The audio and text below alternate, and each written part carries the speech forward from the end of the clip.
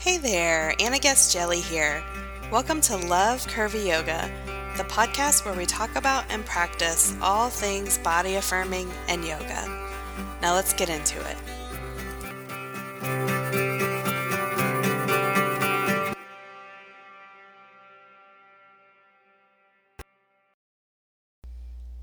Welcome, and thank you so much for your feedback on the last episode. I'm so happy to know that y'all are excited that season 4 of the podcast is back. And I had a few people mention that they really especially enjoyed the guided meditation last time.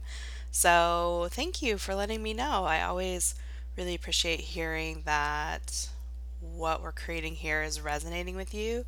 That is the entire reason, 100%, 1000%, why I am doing this. I always want what we're creating at Curvy Yoga to be relevant and resonant. So thank you for that. Now, this week we are exploring another of my favorite yogic concepts. Now, listen, I know I say everything is my favorite, so just bear with me on that, I guess. This week we're talking about ahimsa or compassion. Now, if you've been listening for a while, you might have caught our episode last season where I talked about some connections between the 8 limbs of yoga and body acceptance. So if you haven't listened to that episode, I encourage you to listen to it. It's going to dive into that even more deeply. But just briefly, yoga has an 8 limb path, kind of an 8 component path, if you want to think about it that way. And it lays out all these component parts of the process of yoga. And the very first is ahimsa. It's that nonviolence or compassion for all beings, and that includes yourself. I know, right? It is so great.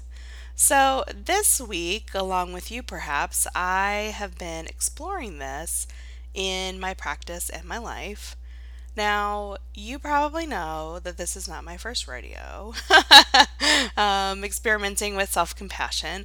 I have been working on this in my personal life for quite a while. Obviously, I talk with y'all about it.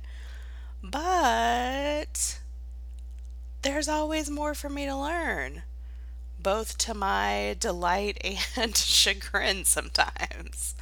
So, I attended a yoga workshop this past weekend that a good friend of mine was teaching. And here are the notes that I wrote afterwards. Breathe, breathe, breathe, breathe, breathe. Feel, feel, feel, feel, feel. A month or so ago, I can't quite remember how long ago, but it's been a month-ish, I noticed that I was barely breathing. My breath was so shallow, to be honest, to be almost non existent. And I really don't know why, though I suspect it has at least something to do with everything going on in the world right now and how often I read the news. And also some things going on for me personally, though I wouldn't have said that I was super stressed. And what's weird is that this breath thing was not temporary at all. I would especially notice it at night before bed. So I would lay in bed at night and breathe really deeply, like as deeply as I could, just to feel like I was getting one regular breath.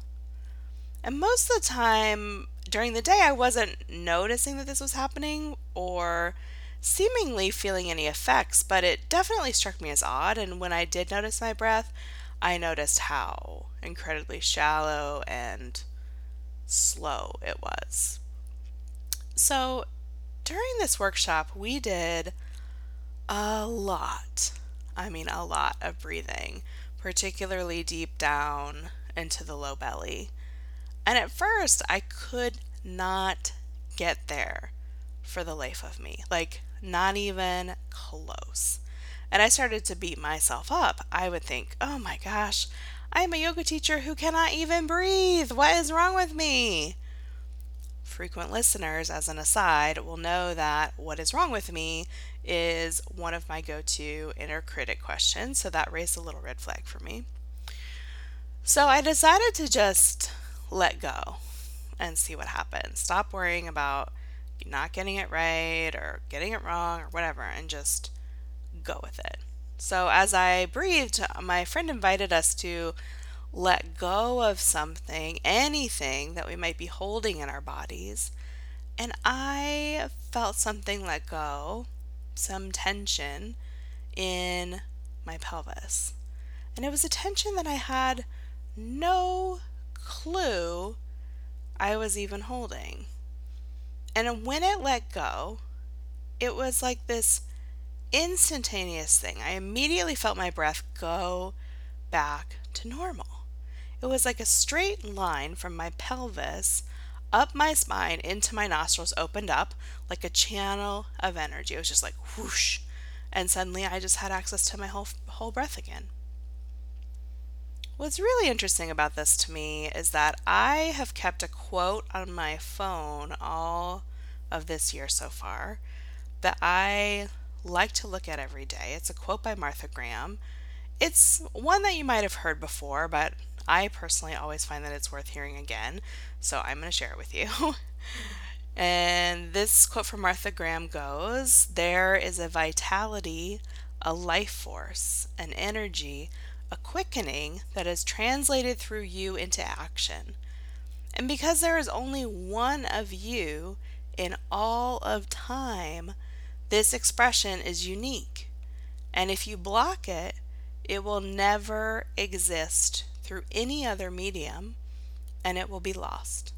The world will not have it. It is not your business to determine how good it is, nor how valuable, nor how it compares with other expressions.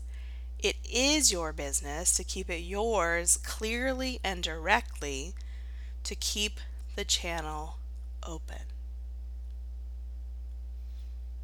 The part of that I've really been resonating with is how it's not my business what other people think, but it is my business to stay open. To me, this is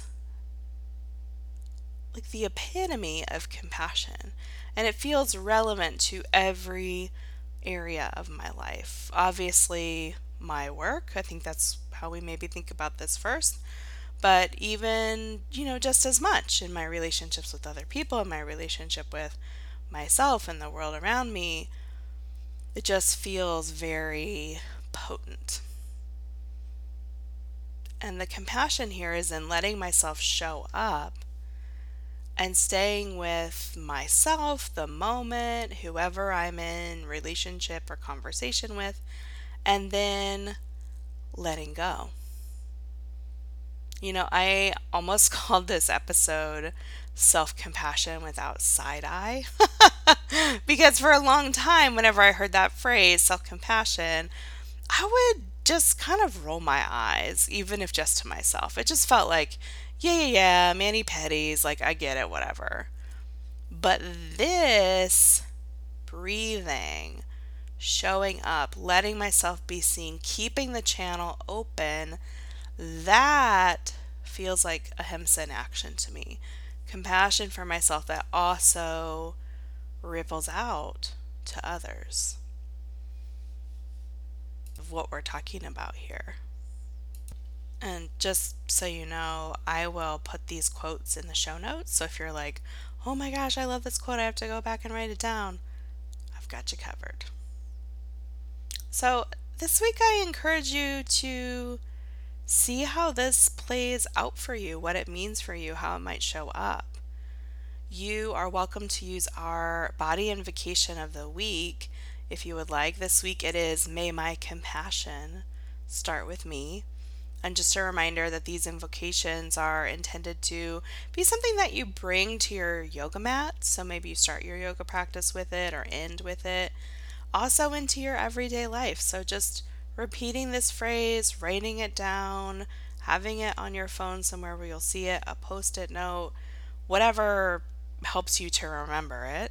Sometimes I set things like this as an alarm on my phone, whatever works for you, just to see what happens when you are bringing these invocations, what you're invoking, into your life. Also, I've got a guided meditation for you that explores that. May my compassion start with me, as well as this idea of keeping the channel open. So find it in your feed if you are subscribed to Love Curvy Yoga, this podcast, or in the show notes. So let's close with one breath together. We'll inhale and exhale.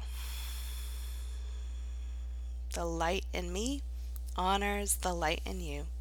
Thanks for being here. Thanks for listening to Love Curvy Yoga.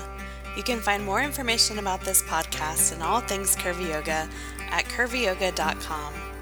If you love the show, please share it or even review it in iTunes. Both help us get the word out that yoga is a way to come home to your body and yourself, exactly as you are today. Have a great day and curve on.